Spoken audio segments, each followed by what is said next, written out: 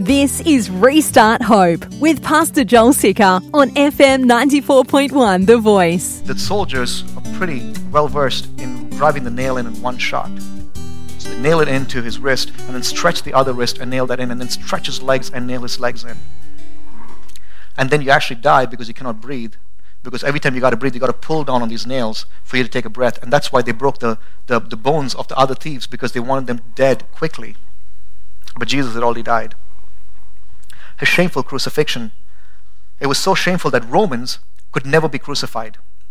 No matter what they did, Romans will never be crucified. And for a Jew, being crucified was a curse.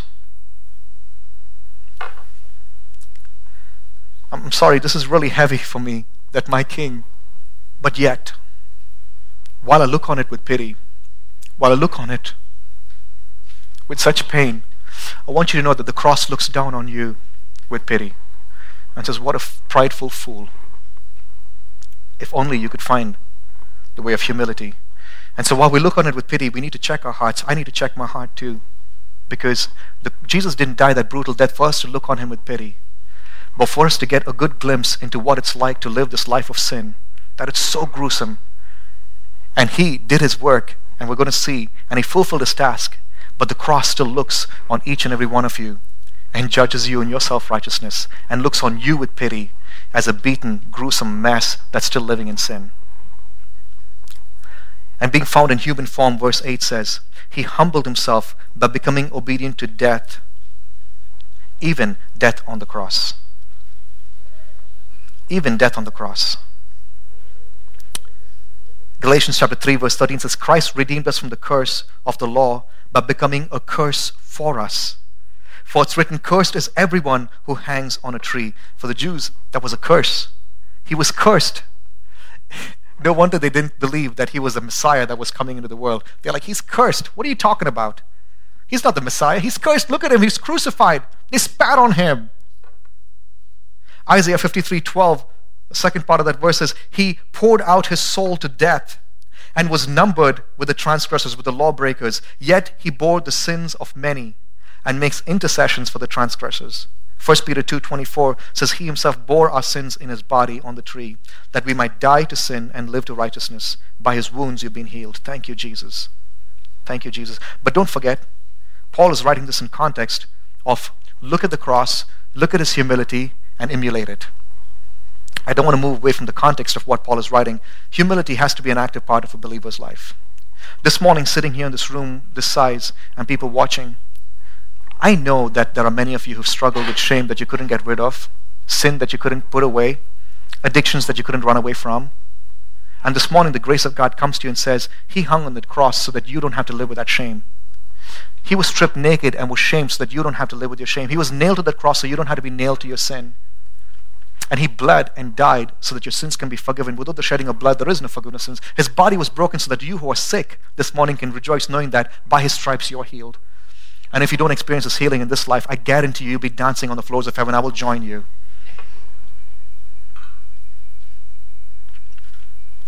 He had to go through all of that.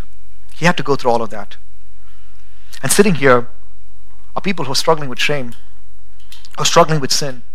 And I want you to know that if you come to the right position with Jesus, there's an emulation that will follow where you will receive grace and you'll be able to show grace. Where you'll be able to receive his forgiveness of sins and be able to overcome the temptation of sin. Only it's got to start. Hold on a second. Why is this so annoying? My wife said a reminder to go vote this week. By the way, make sure you do that. And it just keeps on buzzing. It's crazy. Okay. Forgive me, Lord. So distracting, right? There we go. Because if it keeps buzzing, I'll still keep looking at it. Anyways, once you're in the right position, once you're in the right relationship with Jesus, there truly is a transformation that happens in a person's life. And the transformation happens because you're more and more and more attracted to Jesus, and the more you want to live like him. You say, well, he overcame temptation. Well, maybe he can help me overcome temptation. Well, he showed grace, maybe I can show grace. Well, he was patient, maybe I can be patient. Well, he showed the other cheek, maybe I can show the other cheek. But it all begins with the position. And look at this, how the Bible warns us of humility in particular, how it's got to be an active lifestyle of a believer. 1 Peter 5:5, likewise you who are younger, And all the younger people said amen. No, they didn't because they're asleep. Be subject. I'm kidding, guys. Be subject to the elders. Clothe yourself, all of you, with humility towards one another. For God opposes the proud, but gives grace to the humble. Humble yourselves, therefore, under the mighty hand of God, so that at the proper time he may exalt you. Humility is a key factor in a believer's life. James chapter 4, verse 10, humble yourselves before the Lord, and he will exalt you. Jesus' words in Luke 14, for everyone who exalts himself will be humbled, and he who humbles himself will be exalted. Did Jesus humble himself? To the point of death, even death on a cross. That even is important because it talks about the absolute rock bottom of Jesus' humility. Not just death, but even death on the cross. To be looked at as a curse, to be looked at as the scum of Israel.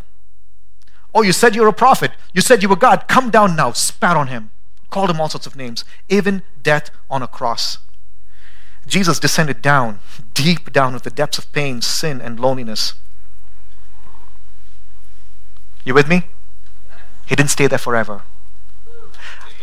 Hey, you with me? He didn't stay there forever. He didn't stay naked, bloody, hanging on the cross. Someone's got to get on their feet and say, thank you, Jesus. Come on, man. Come on. I'm not a white guy. You know that, right? Okay. You get a little excited, okay? He didn't stay there on the cross forever. He descended down the depths of sin, into the depths of loneliness. But he was exalted to the highest place of glory. You see, if my King, Jesus, was crucified, bloody, naked, shamed, stuck in a tomb, and then when the disciples said he's risen, and the soldiers brought a decaying corpse and said, that your Savior? They're like, oh shoot, yeah. We don't need to be here. We don't need to sing these songs. We have no rejoicing. All this is just nonsense. The other worldviews would be right. But our Savior didn't stay in the tomb. There was an empty tomb. There were eyewitness accounts. He showed up to people. And when people wrote about it, there were people who actually saw it and they didn't refute it. They were like, yeah, it's actually true. It's right. He did rise again from the dead. And not just that, the Bible tells us that he was exalted to the highest exaltation, highest glory. Humility is a major component of a Christian's life because it's in the heart of what Jesus did for us. And the Bible tells us those who humble themselves will be exalted. But those who try to be exalted will be torn and pressed down. They will never rise. Look at verse 9. Therefore, that means for this reason. What reason? Because he humbled himself to the point of death, even death on the cross. Therefore, God has highly exalted, that super elevated him and given him, bestowed on him the name that's above every name. Jesus entered the world. He died, he rose again, and he's exalted to the highest level. There's no one else that's lifted to the heights that Jesus is lifted to. And today he's joined with angels and saints worshiping him about this very fact and this very truth. In fact, when we went to the book of Revelation, we saw the worship that's in heaven. Worthy is the Lamb who was slain, who was and is to come. Amen. John chapter 17, this is what Jesus prays. It says, now Father, glorify me in your own presence with the glory that I had with you before the world existed. I'm excited about this because while we talk about the cross, and it definitely stirred my emotions, this is why it all happened. Because now he's raised to a level that no other name can ever go above. The name above every name. Verse 10 says, so that at the name of Jesus. I'm preaching better than you guys are responding, man. Therefore, for this reason, God has highly exalted him and given him the name that's above every name, so that at the name of Jesus, every knee should bow in heaven and on earth and under the earth. Can I take a few minutes and just tell you about this name? Yes. Okay, great. Because his name, it's Hebrew. It's not, Jesus is the English translation of his name. The name is Hebrew. In Aramaic, it's Yeshua. And Yeshua means Yahweh will save. Yahweh is the name of the eternal Almighty God that the Jews believed and worshipped. In fact, they revered the name so much that they wouldn't even mention the name Yahweh. In fact, you'd be killed if you mentioned the name because they didn't want to dishonor the name of God and break the commandment of taking the Lord's name in vain. And God made a promise saying, I will send a son who will die in the place of sinners. And Jesus is born and, excuse me, communion wafers are hitting me now. Oh! The angel enters into Mary's dressing room. Thank you, Earl. The angel enters into Mary's dressing room and says, you will have a child. And she says, how will I have a child? I'm still a virgin. I'm not married yet. I haven't been with any man. Says the Holy Spirit will come upon you and you will have this child and you will name this child Jesus, Yeshua, which means Yahweh saves, because he will save his people from their sins. So every time people called his name Yeshua, Jesus, they were saying Yahweh saves. And he came as the Messiah, which means the anointed one, the long-awaited one, the one that will come, that will live a perfect life, that will live a sinless life, and will die a sinner's death for you and I to be able to call on his name and be saved from our sins. And then he dies this brutal death. He finishes his messianic calling, Yeshua. So he already had the name Yeshua. So when it says that he was given the name that's above every name, the name of Yeshua, every knee should bow, it's more than just the name Jesus. Please listen to me. Because the Bible tells me in Isaiah chapter 42 verse 8, it says, I am the Lord, that capital L-O-R-D is Yahweh. I am Yahweh. That is my name. My glory I give to no other, nor my praise to carved idols. I do not share my glory with anybody else. So when Yeshua, the name of Jesus, is elevated higher than every other name, it's not like Jesus grew up the ranks. Please listen to me. He came in the world, emptying himself of all his glory, lives a sinless life as a man, tempted in every way. Boy, that must have been terrible for him. Because you and I are tempted 3 hours and then we give in. We're like, man, that was tough. 33 years, tempted, no sin, overcomes temptation all his life, dies a brutal death that he didn't deserve, rises again to glory, and he finishes his messianic call, his messianic task, and he's elevated back to glory again where he is. And now, for us, you and me, to understand that his name is above every name. All the things that the Jews were looking forward to, all the things that the world was looking forward to, finally God says, listen, now let me reveal to you who it is that you need to worship and who it is that's taken your place, who it is that created you. His name is Jesus. And that's why the Bible says that he's a visible expression of the invisible God. If you've seen him, you've seen the Father. I used this example a long time back. A lot of times people are searching for God. People are searching for God. People are like, who is God? It's kind of arrogant for Christians to say that Jesus is God, that he's the only way. Listen to me. No man has seen God and lived. But God made it possible for us to be able to get a glimpse into the one that created you. On your computer at home, you have many different programs. But you don't go into the C drive to actually open the program. Some of you guys are nerds, you do that. I'm looking at my father-in-law, right? Because he would do stuff like that. It's kind of crazy. But anyways, I would do that too. It's kind of crazy. But most of the time, for convenience sake, you'll have an icon on your desktop. And when you double-click the icon, it opens the program. You don't go all the way into all your hidden files to find the program to be able to open it. Most of us cannot find it. But what you have is an icon on your desktop. You double-click that, and the program opens. If you've seen the icon, you know you have access to the program. Jesus says, I am the way to the Father. No man can come to the Father but by me. He is the way to the Father. God loves you so much. He loves the world so much that he didn't grasp onto his glory and say, you know what, I'll just flush the world, I'll create another one.